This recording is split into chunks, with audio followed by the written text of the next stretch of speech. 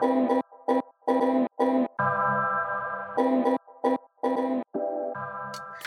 to Being the Dot. I'm your host, Dr. Stacy. Each week, we invite a guest to talk some about their experiences of being Black, brown, red, or yellow in white spaces. Today's topic, excelling, promoting, we're moving on up in the same place that you have been. The average millennial, Gen Z, and Gen Xer pursuing promotion will have somewhere between 3 to 4 jobs or more in the course of their work life. However, our elders oftentimes found themselves staying in the same place for some time. We'll talk today with someone who built an illustrious career in the same place. She's full of wisdom, and I know this is going to be a great conversation for our listeners. Dr. Royster Harper received her bachelor's degree and master's degree at the University of Michigan. She received her doctorate from the Ivy League, y'all, the University of Pennsylvania. She spent 40 years of her work career at the University of Michigan and served in various roles. First, as an Act 101 or Upward Bound kind of program director, she moved up through the process and at one point served as the Senior Associate Vice President and Dean of Students. And for 18 years, she served as the Vice President for Student Affairs. Dr. Harper, in her time at Michigan, is heralded with many accolades and accomplishments that she's going to tell us a little bit about. Daughters, let's welcome to the podcast Dr. Royster Harper. Thank you. That was kind of you. Thank you. Thank you. Thank you. So, why don't we start with, part of what I'm interested in is talking about how do you have that kind of longevity? But I want to start at the beginning. Tell us a little bit about your first entry into a job situation at U of M, and kind of how you worked your way through it. Okay. My actual first role at U of M or working at U of M was in housing as a resident advisor. So I actually started out in student life in housing. As a student, I'm Yes, assuming. as a student, as an undergrad, at a time when there were actually very few Black students on the floor. Me, my roommate, and 3 or 4 others. We had great fun doing things that probably shouldn't be talked about. When we were mistreated, we would do X-Lax cakes and put them in the refrigerator. And people, of course, that were prone to steal would steal them and have a interesting experience. My roommate, a little bit more devilish than I am. Sometimes they would put beautiful Valentine and decorations on the door, but not on our door. So late at night, she'd take them all down and put them in the bathroom because it was a communal bathroom and run water on. Sure. So so my first job at Michigan in that role helped me see or told me a lot about the ways in which you have to navigate.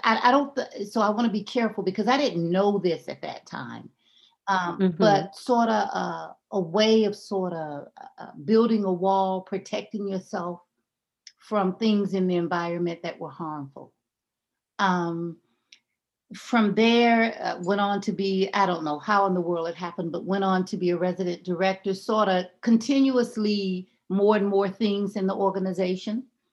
And then went off, taught school for a couple of years, and then came back to U of M actually as an academic counselor at the time what was known as the Opportunity Program.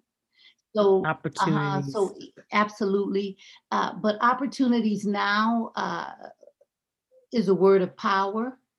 Back then, it was the way in which we talked about disadvantaged, marginalized, the ways in which we made the people disadvantaged, made who they were on the margin rather than the environment and the experience that they were having.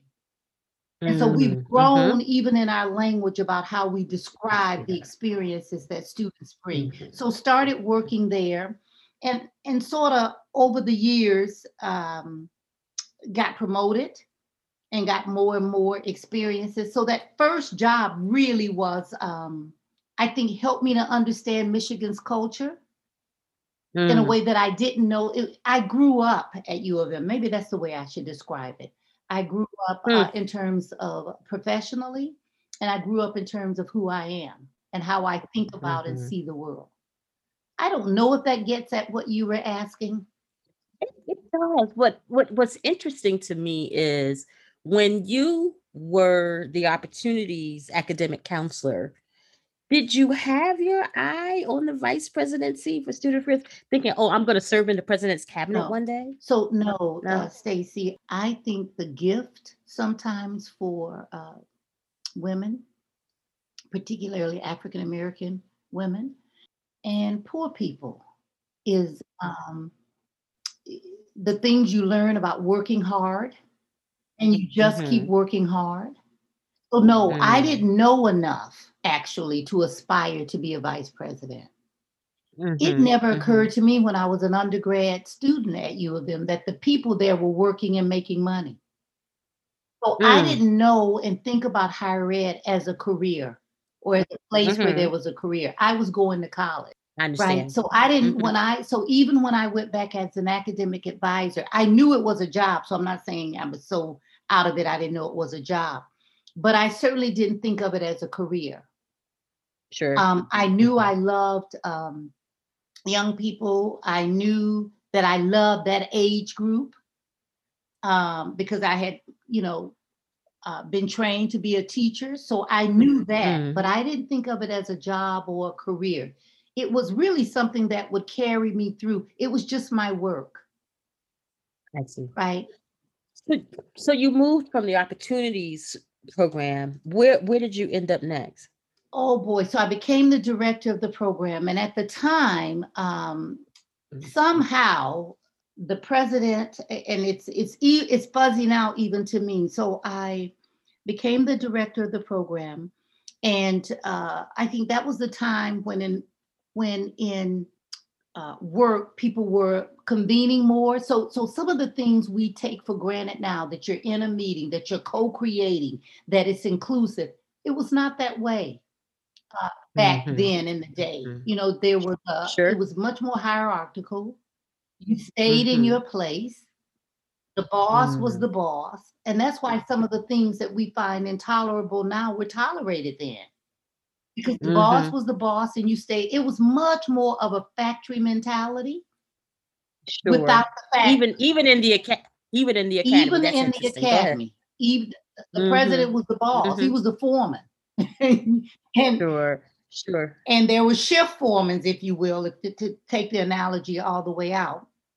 And you stayed in your place. But and I'm blanking even now. I think it was Harold Shapiro, but one of the presidents created a little presidential cabinet, and somehow I got on it. I think in part because I was running the opportunity program, and the majority of students of color were in that program, primarily Black, focused on Black students. And so pretty high ranking then, but no idea that was high ranking administratively. Not in my mind. I had no idea, but somehow got on the little president's kitchen cabinet, not as a vice president, but just people that he talked to. And from there, so one of the things that I do remember is that at one point, I was the director of the program, and an associate V, and they did an associate VP position came open. And some colleagues of mine really encouraged me to think about it. And a friend of mine also wanted the job.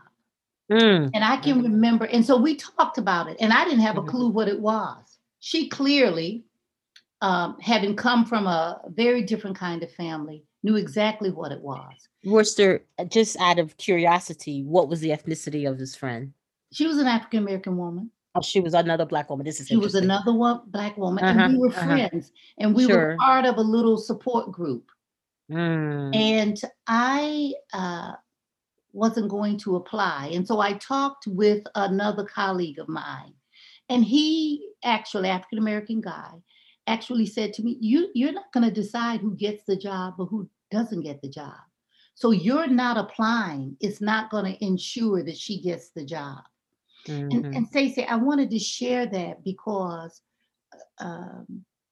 one of the themes, given what we're talking about, one of the things that I have had to learn, but that has been a theme, is this idea of uh, being trained in some ways that what you do interferes with, or you shouldn't do some things to allow others, or it's not your turn. That kind of notion was so embedded in me. And I do think that it's a residue of racism.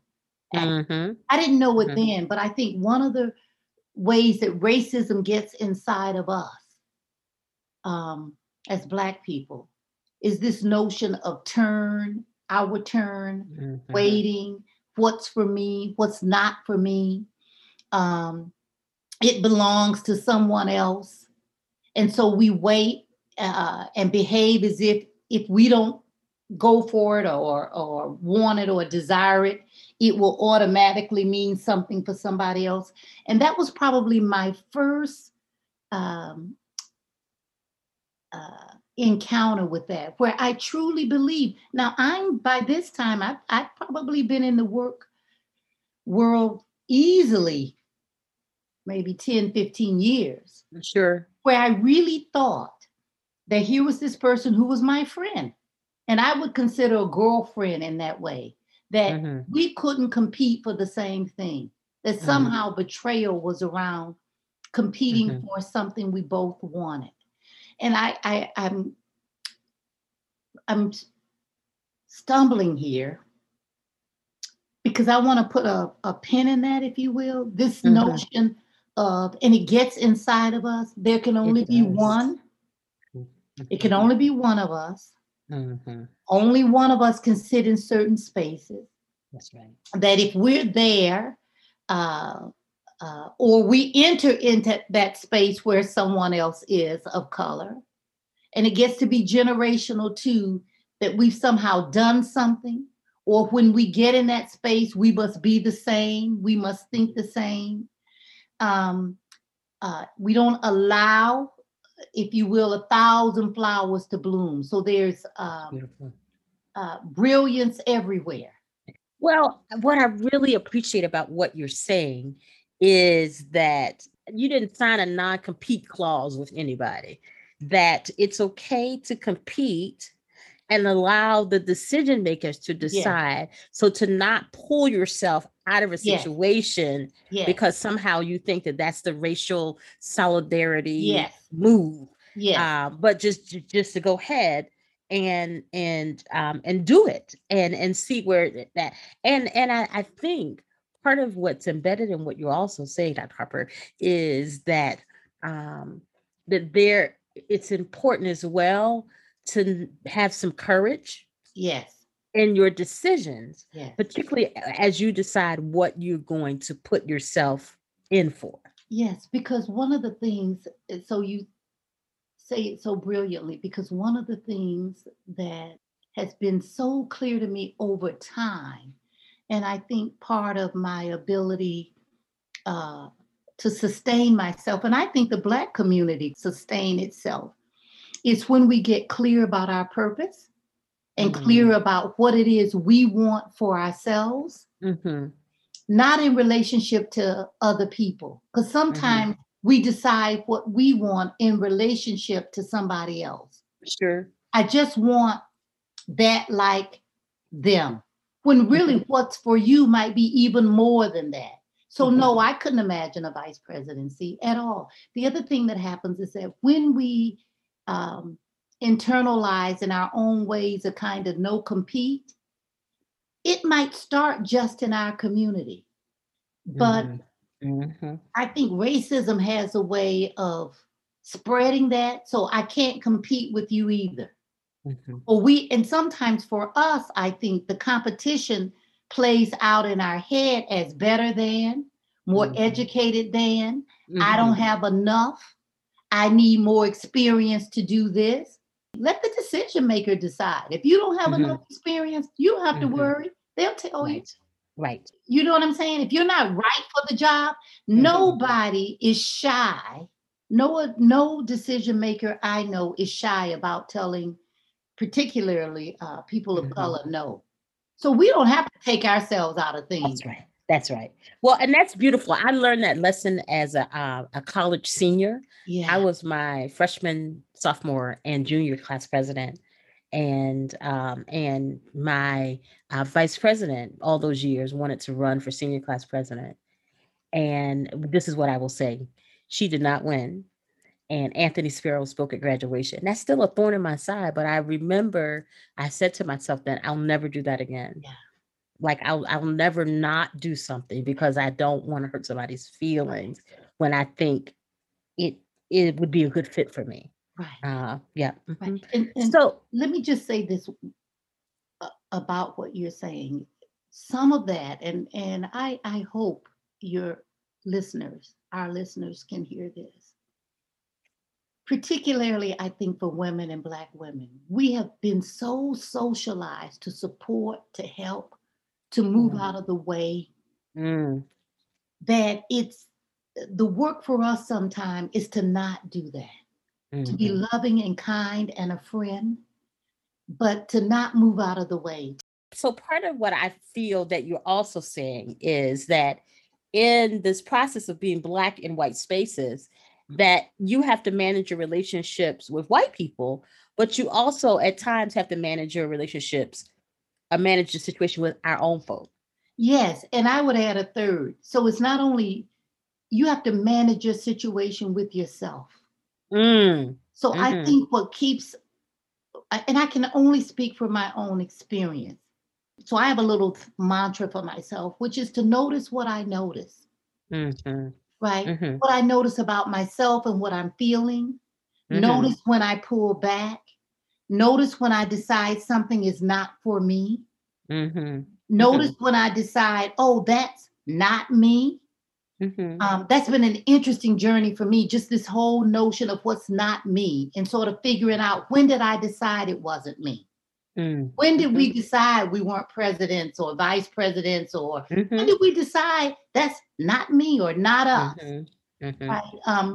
And to really interrogate that internal work. So I would say it's both external, the environment, no matter what shade it comes in, and internal. And you see it, Dr. Stacy, showing up when communities of color think there's only enough for this community, or look what Black people are getting. When Latinx folks say, well, all the leaders are Black. They mean all the leaders of color, because all the leaders aren't.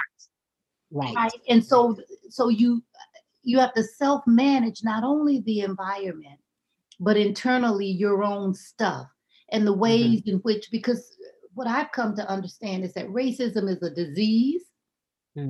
We all have it, because you can't, it's in the air. So it gets on, it's like smoke, it gets on. It is like smoke. Right? You may not be inhaling, you may not be smoking, but we're people of color are getting, everybody, secondhand smoke. Secondhand smoke. And we know that's just as dangerous. And it's a transmittable disease. It comes out of our culture and out of our families and out of our experiences and how we've been socialized. So we have to manage that primarily in and of ourselves. So what was the outcome of that situation? Did you get the job, or did she get the job? Or neither? No, I applied and I got the job, and it really was the beginning of my trajectory into becoming a vice president. Had I not, that my whole career would have looked differently. Wow. And she went on to get an associate VP job. She went on to get a vice president's job. But it's that notion that we internalize also about enough and there not Mm-hmm. being enough, Mm-hmm. or if she does, I can't, Mm-hmm. rather than a change that I am seeing in your generation, which I just respect and marvel at and often brings me to tears. This idea of all of us, Mm-hmm. you Mm-hmm. know, Dr. Stacy and Dr. Harper and Dr. Wilson, that there's allowing ourselves to own our spaces in the same way that whites do. Yes. So Dr. Sean Harper out of the University of Southern California's Center for Race and Equity Studies talks about the top microaggressions that people of color experience in the workplace, and one of those is not being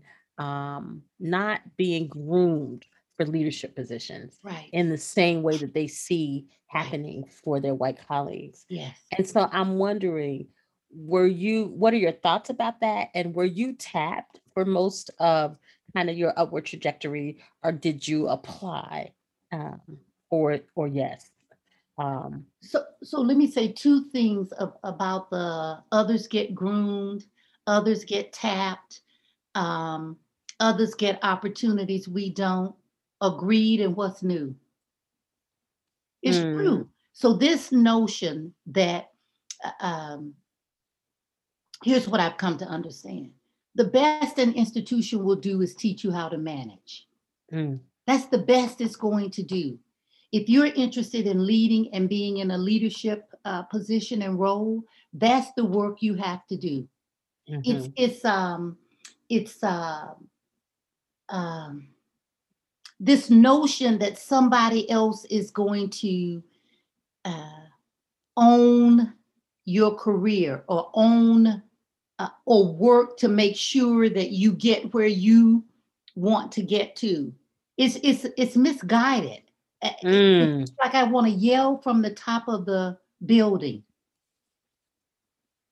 No one is getting up in the morning trying to figure out how to take care of and manage and make sure Dr. Stacy has her dreams and aspirations. right. They're just not. What I think happens in those workspaces is that people support there's quite a bit of research on this. I mean, we run and like communities. Mhm, We like to be around people like us, mhm, right? We see talent and brilliance in people that look like us. Now, one of the ways racism works is we don't tend to do that in communities of color to necessarily see that brilliance in each other. And I see mhm, that changing. But my colleagues, uh, primarily white colleagues, hang out with each other. So one of the things you learn is that you have to do that too. You have to put mhm, yourself in the spaces where you get known, because mhm, one of the ways racism works is people of color have to be liked. mhm, mhm. Um, Can you unpack that a little bit for us about um, what that looks like? Tell us about the first time you bought a $50 salad. You know what I mean? Or that you were out to that, how you put yourself in those social situations to be connected enough to then move through your ascent to the vice presidency. so I know I decided um, that it's in some ways it's easier for me to talk about it in terms of being in the role. So Mm, I can remember um, getting new presidents, and I can remember saying to myself, having to say to myself, what kind of relationship do you want with this person? mm, And so I would write it down. I want an honest relationship. I want to be trustworthy. I want to be a confidant. Um, and then saying, okay, if that's where you want to go, what do you need to do? mhm, mhm, Right. And one of the things that's clear, and gosh, I'm surprised by how intensely I feel some of this stuff. Um, I can remember deciding that if I only hung out with or went to drinks with or went to parties with people who look like me, wasn't going to happen anyway because it wasn't a lot of them, that those kinds of relationships that you need that give you additional information that helps you be successful are not going on in the spaces I'm in. Sure. So I cultivated some honest, genuine, authentic relationships. And I had a work family, multiple work families. So I can remember not wanting, how sometimes you just get tired of being in a non-inclusive, non-supportive environment. Sure. So you said, well, I'm not going to that party, or I'm not going to that. I don't like to chit chat. I don't like small talk. It's not real. And it just doesn't work in very senior spaces. Yes. Yes. It just does, because the information isn't shared. That's true. But even more importantly, Dr. Stacy, the relationships aren't developed. And work is way more relational than we think. We use the term family, and at work, my team, my family. And I think depending on what your notion of family is, you put that on top of the work. But family in the work setting, in a work environment, particularly if you're trying to aspire, it's really translates into relationships.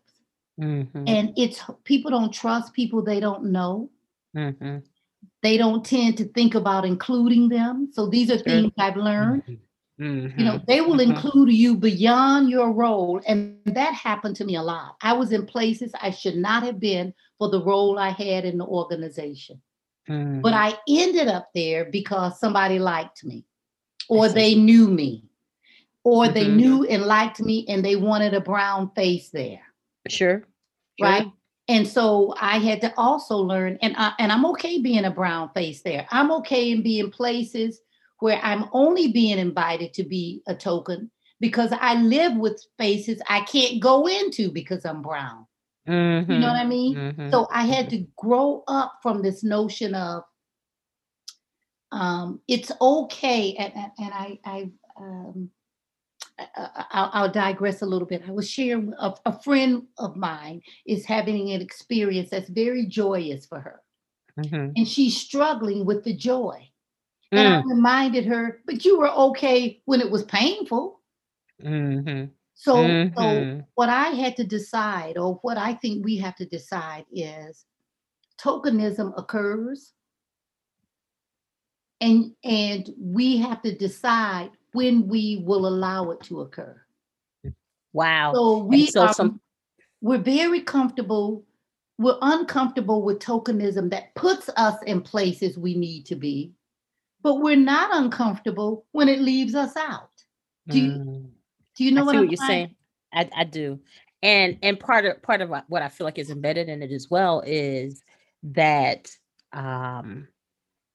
that all of that is a part of the process. Yes. Of working and building a career and a trajectory, particularly in the more senior level places. Yes. One of the things that I think about is I interviewed a CEO from Dow Chemical, and not the CEO, but he was in the C-suite and global relations, I think it was. And he talked about how he was out to dinner with his boss and his boss's boss, and his boss left his glasses at home and could not read the wine list. And so Mr. Ship ordered the wine and got a job because he was out to dinner with them and did a great job with choosing the wine. Yes. And the man thought, well, if he can do that, certainly he can run this company. Yes. And so he hadn't planned to be there. He didn't know he was going to be invited. He was delivering this person to his boss after walking him around the plant. And his boss said, come and go to dinner with us. And he could have been like, right. But he went, and then it opened opportunities for him. Absolutely. And so, yeah. And I want to I love your the example because it popped something that popped in my head. Sometimes we go in those spaces and it's dinner and we think the point of being there is to eat. It's not. Yeah. Yeah. It's not Yes. to eat. Yes. It's not. So right. And as my Mm-hmm. family, my mom used to say, and don't order the cheapest thing on the menu, Mm-hmm. go right in the Mm-hmm. middle. So that used to be her little mantra, and she was big on table manners and all of that stuff, which really served me well as I moved through the ranks. But but sort of confusing the social piece, that the whole point of dinner is to eat. It's not. The whole point of dinner is not for you to do you. You do you in you spaces, and this isn't a you space, and somehow we think that that's being authentic. I'm not going to go and change. Actually, you are. So there was I can't remember the name of the author, did a fabulous piece on shifting. The And double lives of Black women. Yes, that you just have to shift. Yeah. And so I think, this issue of sustainability, being really clear about who you are, and then clear about where you are and what that situation requires. And we forget that somehow, that we don't swim in fur coats. We don't play basketball in a ski suit. Sure. Sort of disconnecting what's needed to be effective in the role and in the situation from notions of that's not me. I want to be myself. When for most people of color, we've been taught that self. And usually we've been taught that self in very unhealthy ways. Because we've been taught a self that's often less brilliant than what we really are, less talented than what we really are, because that's how the disease of racism works. So I would offer we have to be really careful when we decide what's not us. Right. And I would offer that what's not us ought to be things that are inhumane, that are not compassionate, that are not kind, that's not respectful, that those are the things that are not us. But any place we want to sit is us. Anything we want to learn is us. Yeah, I would offer that there's certainly, here's what I've noticed. There certainly have been limitations that the environment and racism has shaped. My biggest challenges have been the limitations that I have imposed upon myself. Wow. Sometimes out of ignorance, unconscious, a residue of how I grew up and what my journey has been. Not imagining, not allowing myself to imagine. And I don't know if you've been paying much attention to actually Obama's reflection upon his presidency. And part of his reflection upon his presidency has been the limitations that he allowed. Now, there are systems, I'm not saying there are systems and structures. I mean, Joe Biden is going to do stuff he could not have done. Sure, you bet. Right? Because of the way the environment and the system and the racism works. What's been interesting to me to observe is the things Obama chose for himself not to do. Because of the limitations and his own thinking about what was possible for him. Wow. And what was reserved for him. And I guess I would ask your readers if there's any value in any of this, is to really interrogate for themselves in a kind of honest, quiet way what they've decided is reserved for them. How you go in, so I want to share a little quick story. You know how you go into a restaurant? I had a little Greasy Spoon restaurant that I used to love to go to, and it was down the street, and that's kind of in the morning where I get up early, get my coffee, and go there for breakfast. And I went and I had a little table I like to sit at, and actually I came so much that they sort of knew what I was going to order. And but I came in one day and they had some reserve signs on the table. And I Mm-hmm. remember at that point thinking about, in just a powerful way, the kinds of things I thought were reserved for me. Mm. And none of them were healthy. Mm. So all the negative residues of racism I had decided really were reserved for me.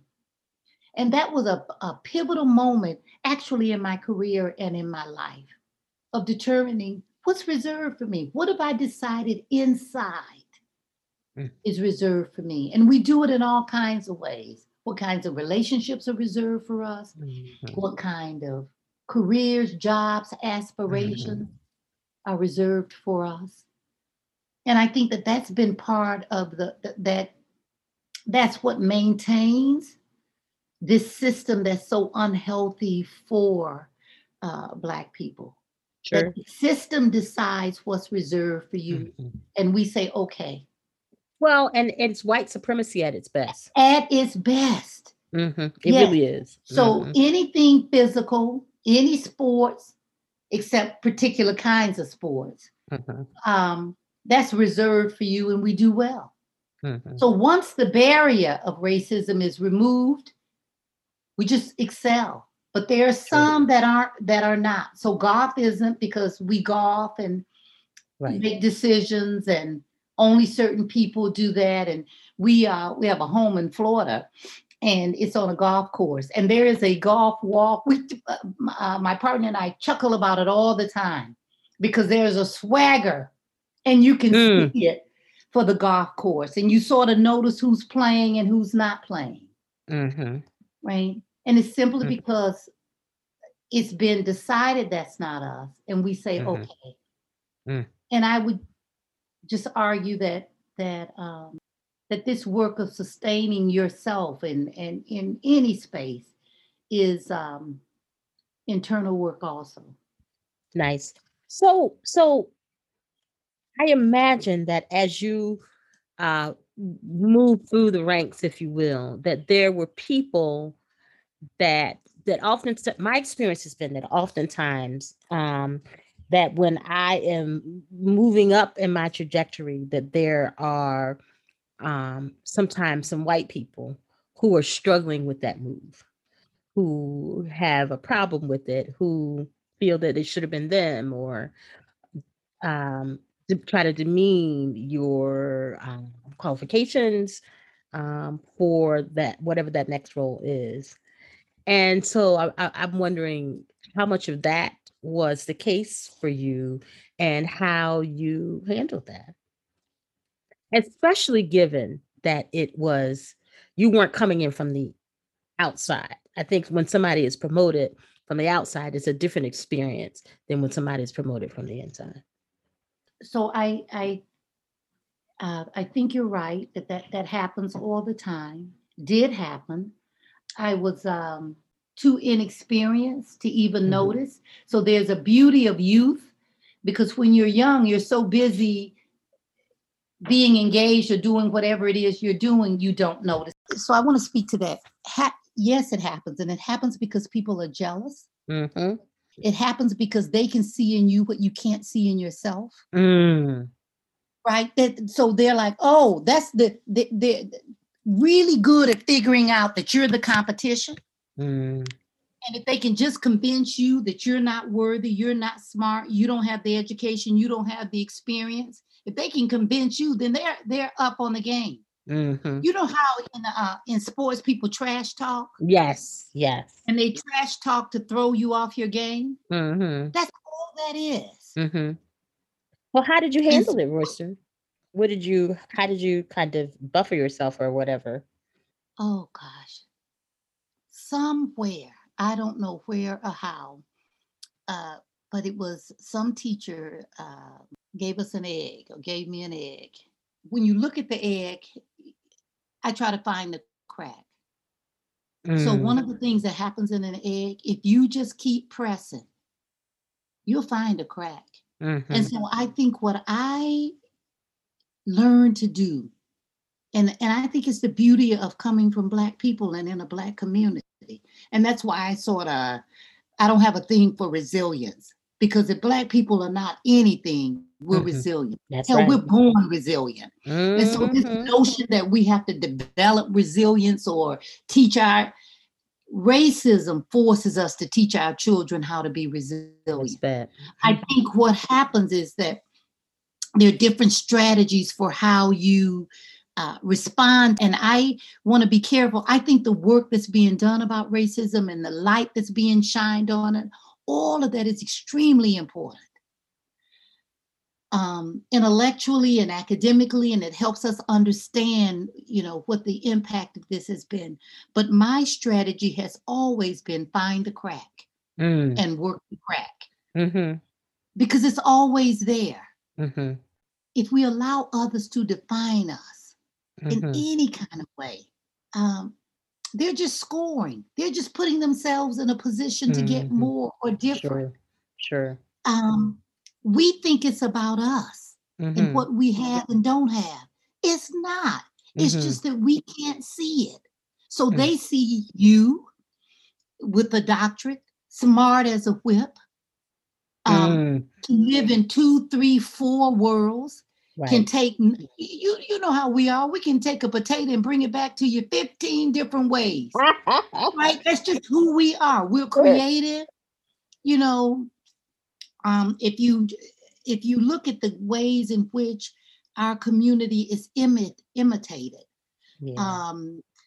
the ways so people know more about what's in us than we do, and the intent is to depress that, to depress the aspiration, Mhm. to get you to believe the lies that have been constructed to advance what they want and who they are. So people talk you out of applying. Mhm. They Mhm. tell you you're not ready. Why Mhm. in the world would you decide you're not ready? Or we Mhm. tell ourselves, I shouldn't have to um, work harder, or I shouldn't have to, it's time for me to be at position 3 and I'm at 2. And I'm like, Mhm. hustle for 3. Don't drop out because you're not there. Mm. Do you know what I Mhm. mean? I do hear exactly what you're saying. Mhm. Yeah, You even know, even if you have to work, even though you have to work 3 times as hard. yes, instead of saying I have to work 3 times as hard and that's not fair. And so the rest of the world says, great, don't work 3 times as hard. That's one less person I got to That's compete right. with. That's right. So can I pivot us for a second? Yes. So what I'm aware of is at the senior in the academy, at the senior level or the president's cabinet level, that oftentimes when a new president arrives, that they start the process of appointing their own folk Mm-hmm. in those senior level positions. You survived. um, I'm counting 3, but maybe 4 presidents in the 18 years that you served as the vice president for student affairs. Um, so Mary Sue, I don't know about Lee and So Lee Bollinger hired me, and then okay. there was an interim, Joe White, Uh-huh. uh, and then Mary Sue. Yep, so 4. Okay. All 4 right. presidents and probably about 8 or 9 provosts. Gotcha. Gotcha. Yeah. What's the secret sauce? How do you build that relationship with your senior leader, your most leader, in a way that keeps you sustainable and keeps you there? So I never thought about staying, and in other words, I never thought about the president, which is going to sound crazy because certainly they decide who stays and who goes, Mhm. but I never thought of them as having that kind of power. Mm. Whether I stayed or left had to do with me and the quality of my work, Mm. Mm. Mhm. right? So Mhm. that was 1. 2, I have never wanted to work for somebody who didn't, uh, for or with someone who didn't want me to work for or with them. Mhm. I don't have that ability. So Mhm. one of my limitations is I'm not good at being in places I don't. That you're not Uh, wanted. I'm not good at that. Mhm. Uh, And so when you're not good at that, you have to get really good at knowing what you bring. And if what I'm bringing is not what you're serving or what you want, not a problem, because I can bring it somewhere else. Yes. And so Yes. I would say part of it is not living in a space of fear and not giving to other people, even the president, power that they don't have. Now, I'm not disrespectful. I don't do those things that are inappropriate because nobody's going to pay you and let you diss them too. No. Right. And it is a job. So it's a job, it's a contract. I do work, I get paid. Right. Their job is not to keep me employed. That's my job. Right. Keep myself employed. If they decide because they want to bring someone else, because they know someone else that there's not a role for me, I genuinely was okay with that because my thing was I need to do the work. I don't need this job.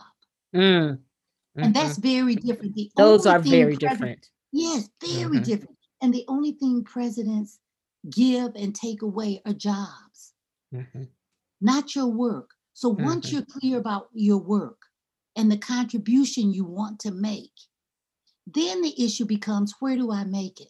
And it doesn't have to be at Michigan. I didn't intend to stay there those years. You know, and there were times when I was being recruited. Sure, of course, I can imagine. It's a vulnerability that the new president is coming, and therefore it might mean it's a space we just can't live in. Because it causes you unintentionally to behave in ways that are not in your best interest.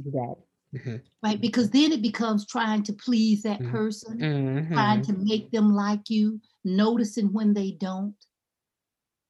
And so my theory has been, you start at ground zero. What you did before doesn't matter. Who cares about your reputation? This person doesn't know your reputation. And you do your work. Nice. Started ground zero and then with everybody. It's like a new relationship. That is true. That's and we have ways in which we negotiate new relationships. So let me ask this, because I asked this of everyone, and I can't wait to hear your wisdom on it. What do you think is the one thing that white people can do to make the higher ed space more inclusive for folks of color?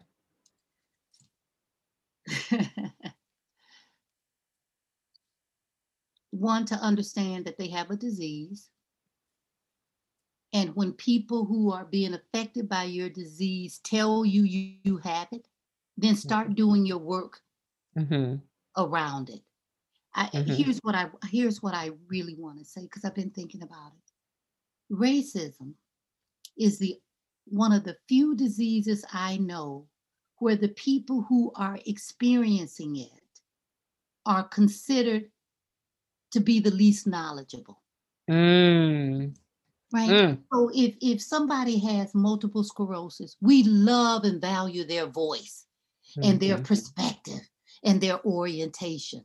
If there's a caregiver who's being impacted by that, we value that and we want to hear their voice and we want to amplify that voice, and we treat that voice with an authority, except when it comes to racism. So people of color, Black people, are the subject of racism, and we're the most suspected of not being honest about what it is we're experiencing. That's crazy. That is. Do you know what I mean? I do. And so I do you know what I mean? So yeah. I would say what I would say this to my white colleagues. To value, first of all, to know you have the disease, and don't spend I don't have it. Nobody goes to the doctor. The doctor says, here are the symptoms I'm seeing, and it looks like you may have. And you say, oh, no, I don't. That's you got it. Or you're accusing me of having something I don't have. Nobody does that except this disease. Mhm. You know, Mhm. where even saying, here are the things I'm noticing. And based on what I'm noticing, I think you have a issue with people who look like me or race, or you put Mhm. race in places it has no place, nothing to Mm. do with it, Mm. or Mhm. you eliminate me for something that's not related, Sure. right? We're looking at my talent, my contribution, and you can't see it because you have this, Right. right? This disease. To just own it. There's just no way you can live and breathe in this country or in this That's right. world and not That's have right. the disease. I agree. So I do listen. I'm your with you. right. So Yeah. do your work. Don't do Mhm. my work. Don't tell me what I'm not. Do your work. Mhm. And assume when I tell you, here's what I'm seeing, Mhm. that's what I'm seeing. Yep. Yep. Right. Wow. And we don't So do that about anything we else. don't. We really don't. We And, really don't. and it has dire consequences for other people Mhm. when you assume something is not there just because you can't see it. You just can't see it. It's there. And people It, literally are dying because of it. That's what I would say to my literally. white, literally, Mhm. that's what I would say to my white colleagues. And if you need to read to better identify it in yourself, fine. If Mhm. you, whatever you need to do to get better at seeing yourself, do Mhm. that. But that's your work. It's not my work, Right. It's the truth. right? So, any final words of wisdom as you think about building a sustainable trajectory in the same place as a Black person?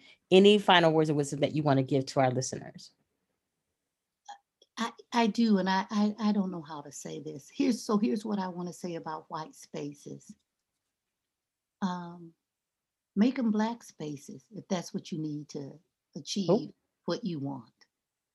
Don't define them in a way that limits what's possible for you. hmm. If I have any pain, it's all the talented black people that I've seen in students and in staff and in Mm, professionals who don't have what they want, um, because they won't challenge uh, the limitations that others are putting on them and that they mhm. didn't accept and put on themselves. Right. You know, and so you have Mhm. white people less competent in places screwing up the world, and black people talking about I'm not ready. Mm. Mm-mm-mm. Wow. You know, it's the lack of agency. That's Mhm. it's the lack of agency. It's the giving over the power, your own power to others. And I think if I were to just say what really has sustained me beyond my faith, and I should have started there, because what my faith does for me is remind me of A, who's in control, and it's Mm. none of the people I'm in the room with, Sure. and my own power and agency. Mhm. That's always mine. That's what I control. That's what I manage. And no one can take it or decide it's not enough. Mhm. Mhm. Um, but to get really clear um, about what's not other people's to own for you or Mm. decide for you. And to get out of that space of scared. So what? Who isn't scared? Mhm. Mhm. Who isn't? And the very people sometimes that you are afraid of are doing what they're doing because they're scared of what you bring in your Mhm. contribution.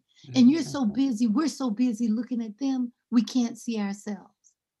And I would say, Dr. Stacy, uh, that was one of the gifts of sitting at that vice president's table with the president, is seeing other people's humanity Mm. and that they're just scared humans too. They're not no more brilliant, no smarter, no dumber. First generation faculty workers, Daddy mistreated them, all the stuff that they tell us. And we buy as reasons they're living. They just have put on different kind of makeup. They have a different mask, and we can't see it. But when you sit there for a while, the mask comes off, and you see the same fear, the same intimidation. They just have a system that props them up, and we don't see the props. Wow. So think how tough we must be, right? Think how tough we must be staying in that space without the props. That's right. Nice. Right. So I think that is the perfect place to end. My soul is bathed in the wisdom and warmth and all of the just truth bombs that you dropped today. I just thank you so much for taking the time to share your wisdom with our listeners. You're more than welcome. And this is what I want to say. This episode was edited by Nikki Anderson. Special thanks to our interns, Amanda Gillette, and other contributors. Our music is provided by Jaffa. Being the Dot is sponsored by davidsdeliciousdelights.com.